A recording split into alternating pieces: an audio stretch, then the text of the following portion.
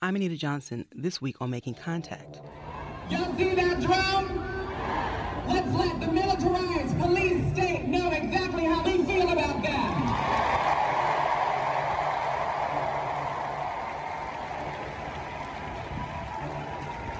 Good afternoon.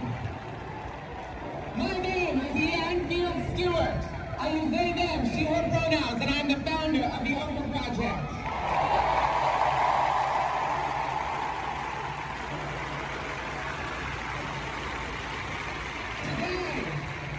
I call upon each and every one of you to make a commitment. Today, I urge you to commit that today is the very last day that transphobia will bring the lives, loves, and joys of Black trans people. On June 14th, thousands rallied outside the Brooklyn Museum in New York to demand that Black trans lives be included in the larger Black Lives Matter movement to end police brutality. The aim was to bring attention to Black trans people who are killed and incarcerated at disproportionate rates. The rally came days after the murder of two Black trans women, Dominique Fells of Philadelphia, Pennsylvania, and Rhea Milton of Cincinnati, Ohio. It also followed a rollback of health care protections for transgender or gender non-binary persons. On this episode of Making Contact, we will look at transgender activism and the call for inclusion and intersectionality in the movement for Black lives. We'll also meet trans activists in Louisiana who have been organizing against a state law that has been used to unfairly target trans women for decades.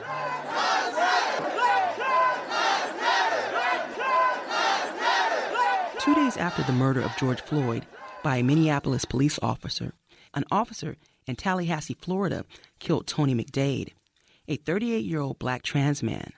Last month alone, it was reported that a total of 8 trans women had been killed. According to the National Center for Transgender Equality, 28 transgender or gender non-binary persons have been murdered this year compared to 27 deaths last year. The violence is pronounced for Black and Latina trans women, a group that is especially vulnerable to police brutality and other forms of violence. And sadly, too often when we discuss the movement for Black lives, all Black lives aren't centered in the discussion. Blossom C. Brown, an activist and a Black trans woman based in Los Angeles, California, believes that's typically true when it comes to Black trans people.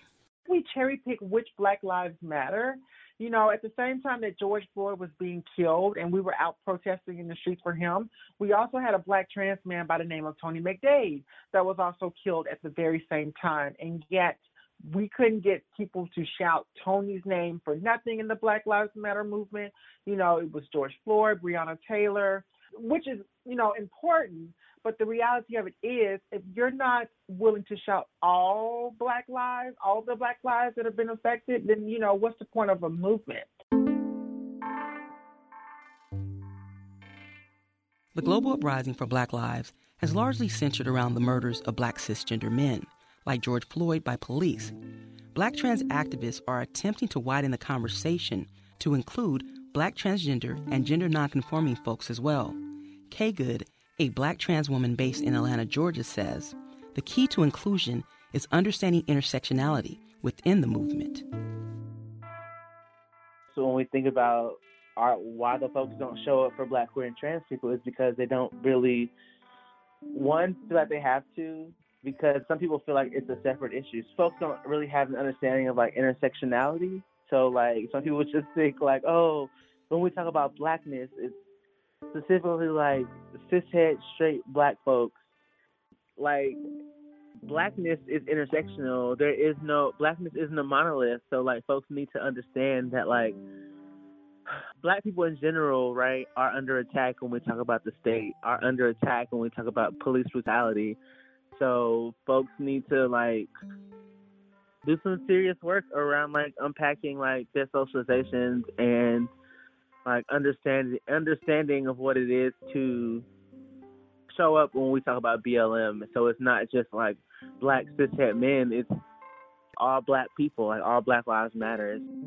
Kay's commitment to helping the movement evolve to include the realities of Black trans women is key to addressing the lack of equity and equality for all Black folks. How so, you might wonder? Well, just think about it. Black trans women are considered to be the most marginalized within the Black community.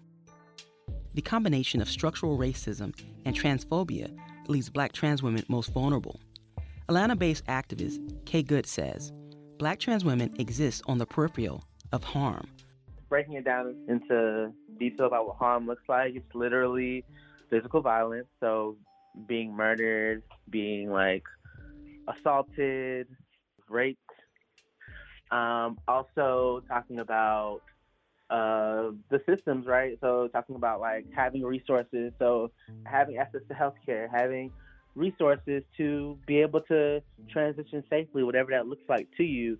So that can be hormone replacement therapy, that could be surgeries, having enough money to even be able to fund the surgeries that affirm you and your gender and your body. Also talking about housing and talking about like limited resources that trans folks have, and like, or limited to no resources that trans folks have, the discrimination that folks may deal with who are homeless, and going into a homeless shelter and like a Black trans woman may be turned away, or there have been countless numbers of trans women that have been turned away because of their transness. And then bring that into people having to do survival sex work and how that puts their lives in danger as well when having to navigate that. It's this type of structural violence that many, if not all, Black trans women are forced to navigate. Take the case of Kayla Moore, a 41-year-old Black transgender woman who died in 2013 after 6 officers in Berkeley, California used excessive force to detain her. Or the in-custody death of Layleen Polanco, an Afro-Latinx transgender woman imprisoned on Rikers Island last year after being held on a $501 bail dating back to a 2017 prostitution charge. And in 2020, a week after the murder of George Floyd, a horrifying video of Ayanna Dior, a Black trans woman who was brutally attacked in Minnesota, Minneapolis. According to the American Medical Association, transgender women are killed so often in the U.S., it has been declared an epidemic. And because of this harsh reality, many queer and hetero activists are attempting to recenter LGBTQ voices in the movement for Black lives. Sean Seifer-Wall, an intersex activist based in Atlanta, Georgia, believes we must remember the creation history of BLM. I feel like out of the Black Lives Matter movement, there were many Black, queer, and trans leaders, who came out of this movement. And I think the mainstream, again, like people are willing, because now Black Lives Matter is tied to capitalism, it's tied to incentive and revenue.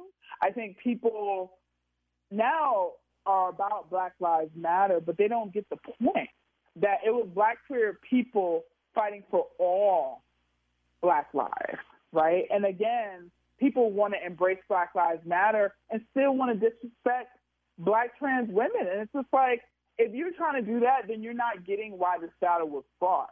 Because the organizers were very clear that this was a very inclusive movement that would center the leadership of Black, queer, and trans people.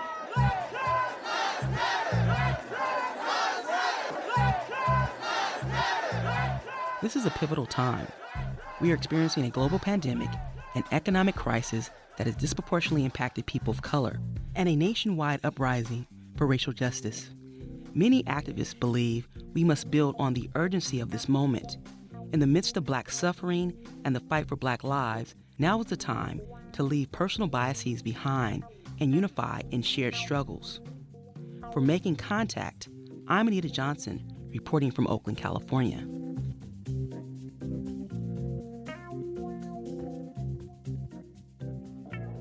You've been listening to Activism and the Fight for Black Trans Lives on Making Contact. This show is distributed for free to radio stations in the U.S. To find out how to support us, download shows, or get our podcast, go to radioproject.org, like us on Facebook, and follow us on Twitter. Our handle is making_contact. Now back to Activism and the Fight for Black Trans Lives on Making Contact.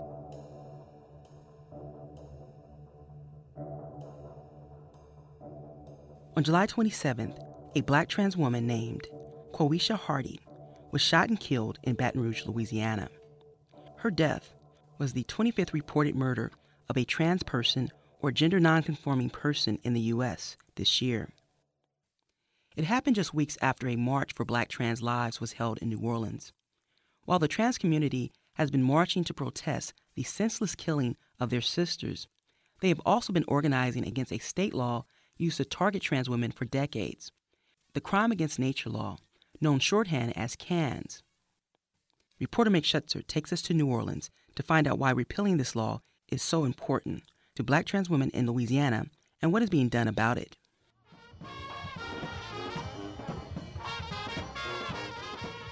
The city of New Orleans goes all out for Halloween. We're not just talking trick-or-treating. Think Mardi Gras with a spooky twist.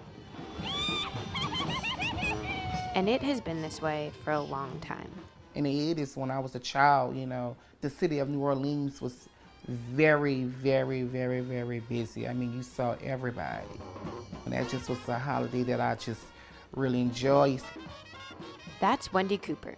She grew up in New Orleans, loving Halloween. Any costumes as a kid that you Of remember? course. What were the best ones you had? A ghost. Every year I was a ghost. Every year I was a ghost. I used to just take my mother white sheets and just put it over my head. We couldn't afford any costumes. Well, But when I first met Wendy, it was summer. Hot and humid. Halloween was still months away. I sat down with Wendy in her air-conditioned living room, disturbed only by that beep you hear when a smoke alarm has low battery. You might hear that.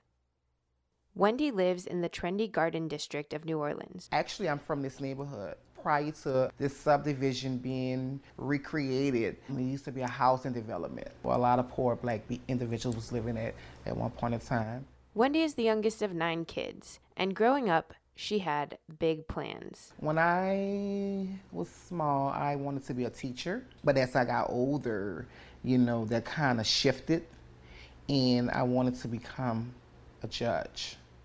Other things were shifting for Wendy as well, and eventually, she came to understand something really big about herself. I am a woman of trans experience, and I remember having a conversation with my family, which is my mother and my sister, and I was telling them that I, was ready to live my truth.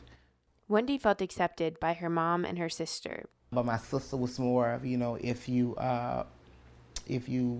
transition, it's a lot of things that you're going to have to face, like with discrimination, and it's going to be hard for you to get a house. It's going to be hard for you to get employment. It's going to be hard for you to access a lot of things or whatever. In spite of her sister's fears, Wendy was optimistic. It's like I heard her, but it was like the information that she was telling me was like going through one ear and going out the other. And for a while, things seemed okay, until one night in 1999. I was on my way to go meet some friends at a club, and I was stopped by an officer.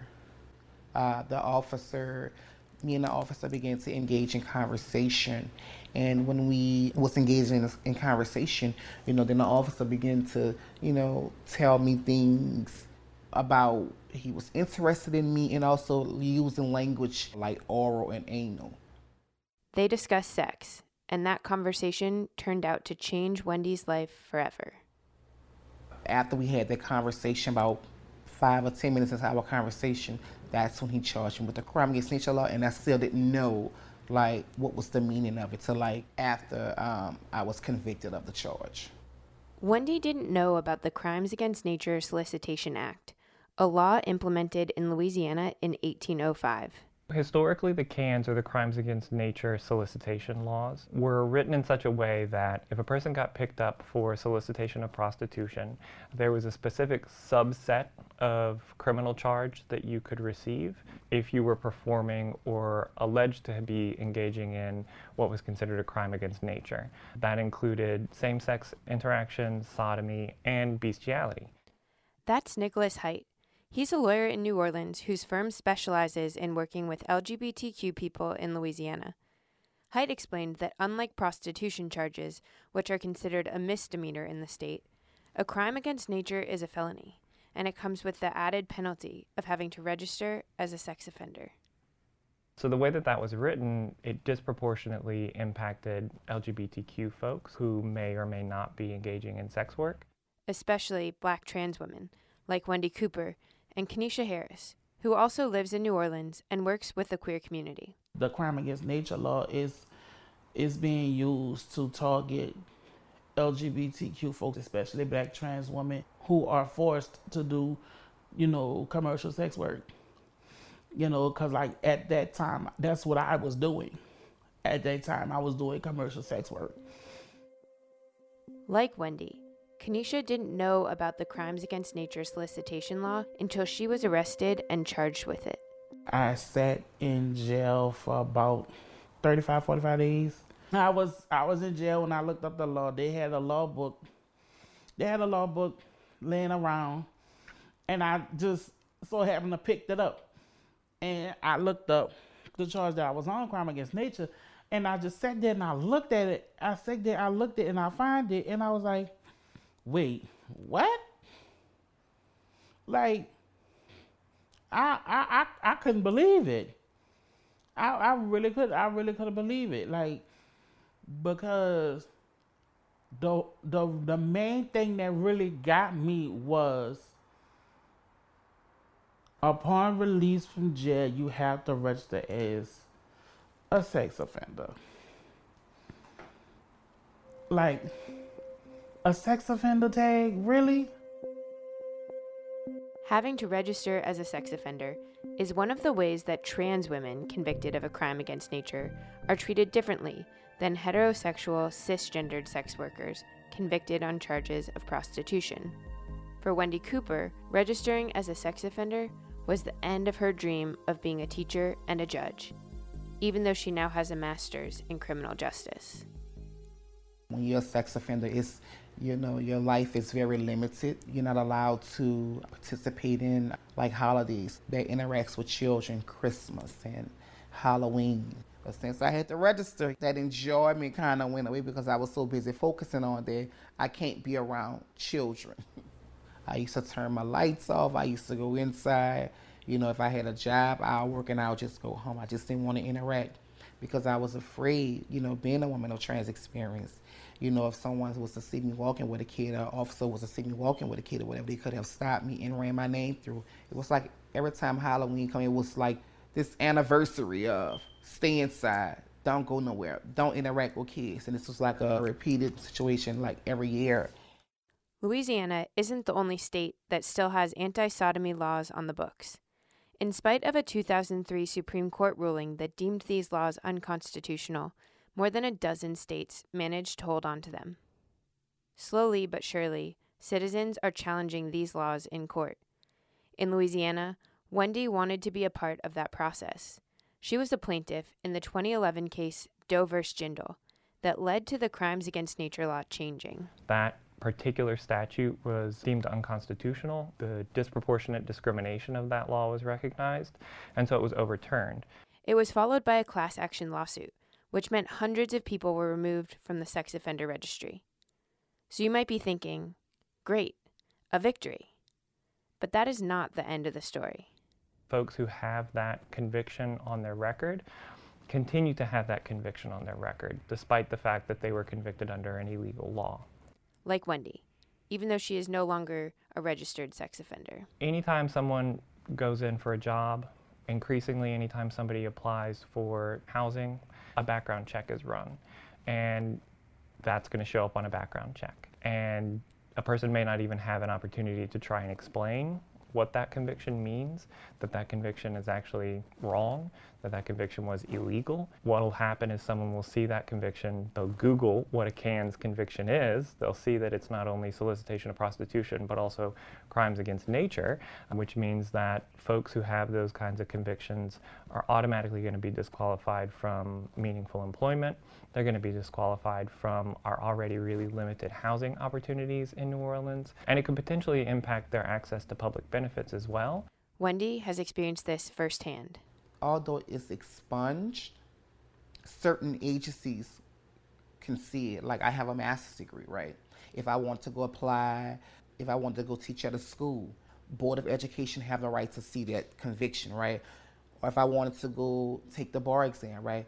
The Bar Association are allowed to see that expunged conviction, right? I'm unable to utilize, my degrees to further my career. Wendy's story raises a question that people are asking about the decriminalization of marijuana as well. How do we deal with all those people convicted of nonviolent drug offenses who still have that on their records, or worse, are still sitting in prisons across the country? How do we address the people who are still paying for an old way of thinking? And like the war on drugs, the crime against nature law has disproportionately affected Black folks. According to the Center for Constitutional Rights, at the time of Doe v. Jindal nearly 10 years ago, 80% of people convicted on crime against nature charges were Black. Wendy is one of those people.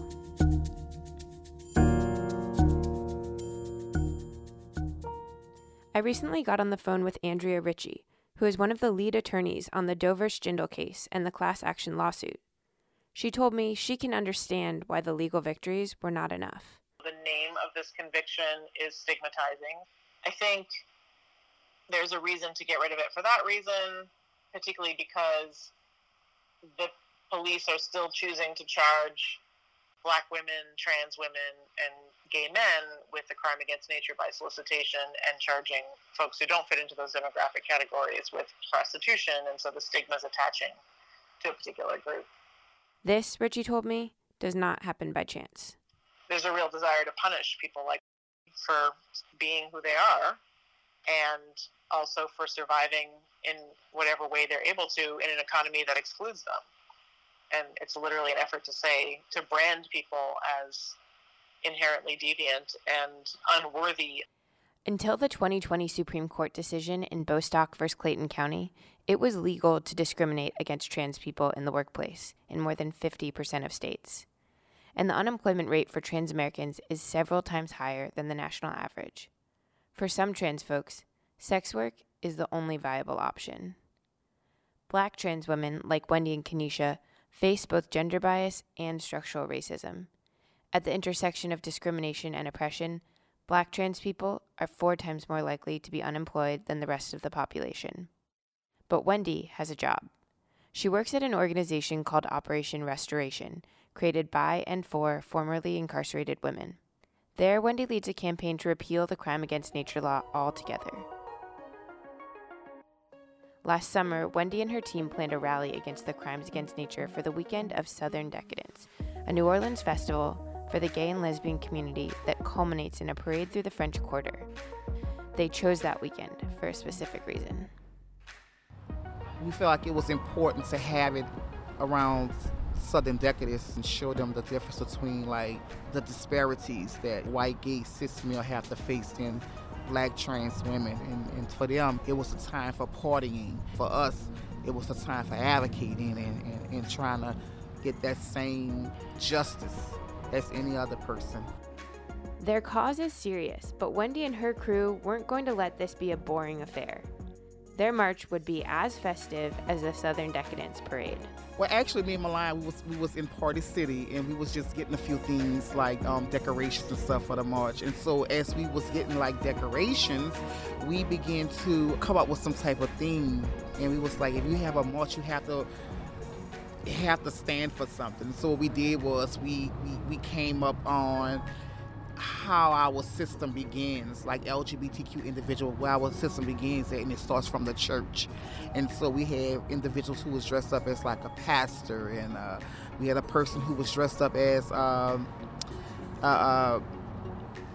bells and we had an individual who was dressed up more like a parent, right? And then me and Milan and Kaneen and Jasmine, we was dressed as inmates, and so we felt like it was very important for people to see, like, okay, this is our system. This is what we go through daily. Lock me up like a cage animal. They was out to lock me up like an animal for something I did not do.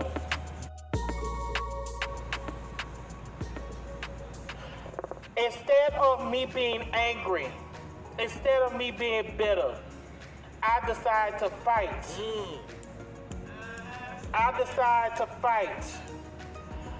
I took all my experiences that I went through while I was in jail. And now I'm at a point where I am going to fight for my sisters that are incarcerated. The girls that are not here to stand with us.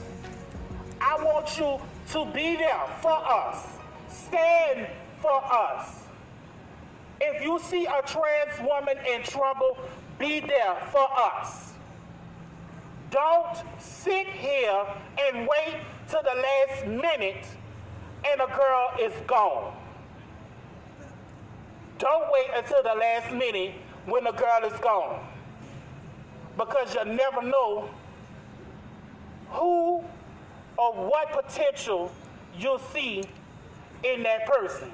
Thank you.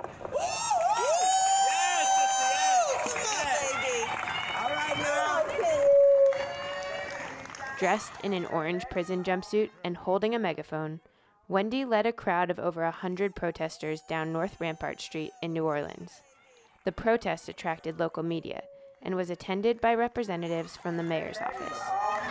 We're going to close this out. We have one more person, and it's Eliza from the mayor's office.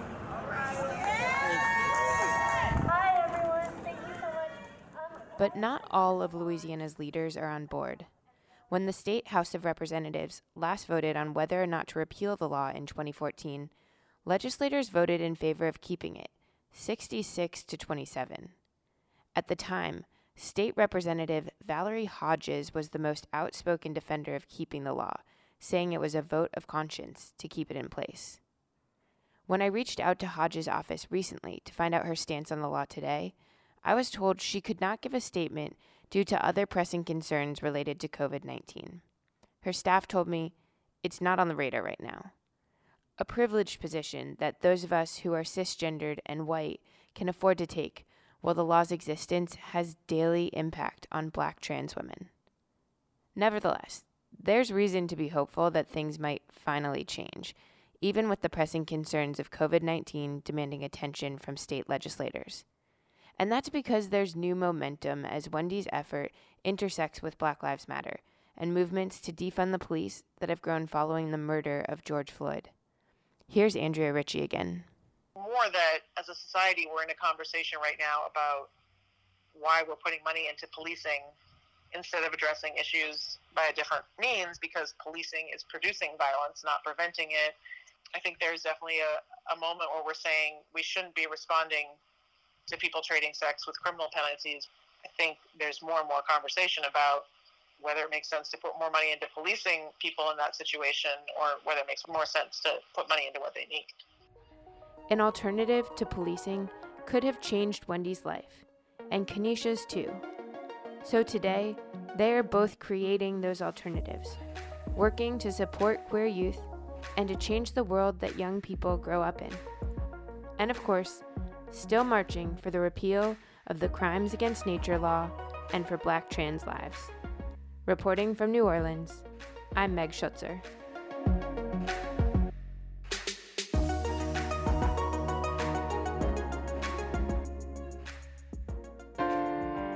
Again, you've been listening to Activism and the Fight for Black Trans Lives on Making Contact.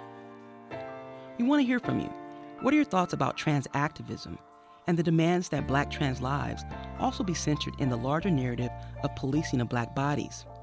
Join the conversation on Facebook and on Twitter. Our handle is making_contact. To get a podcast or download past shows, log on to radioproject.org. I've been your host this week, Anita Johnson. Thanks for listening.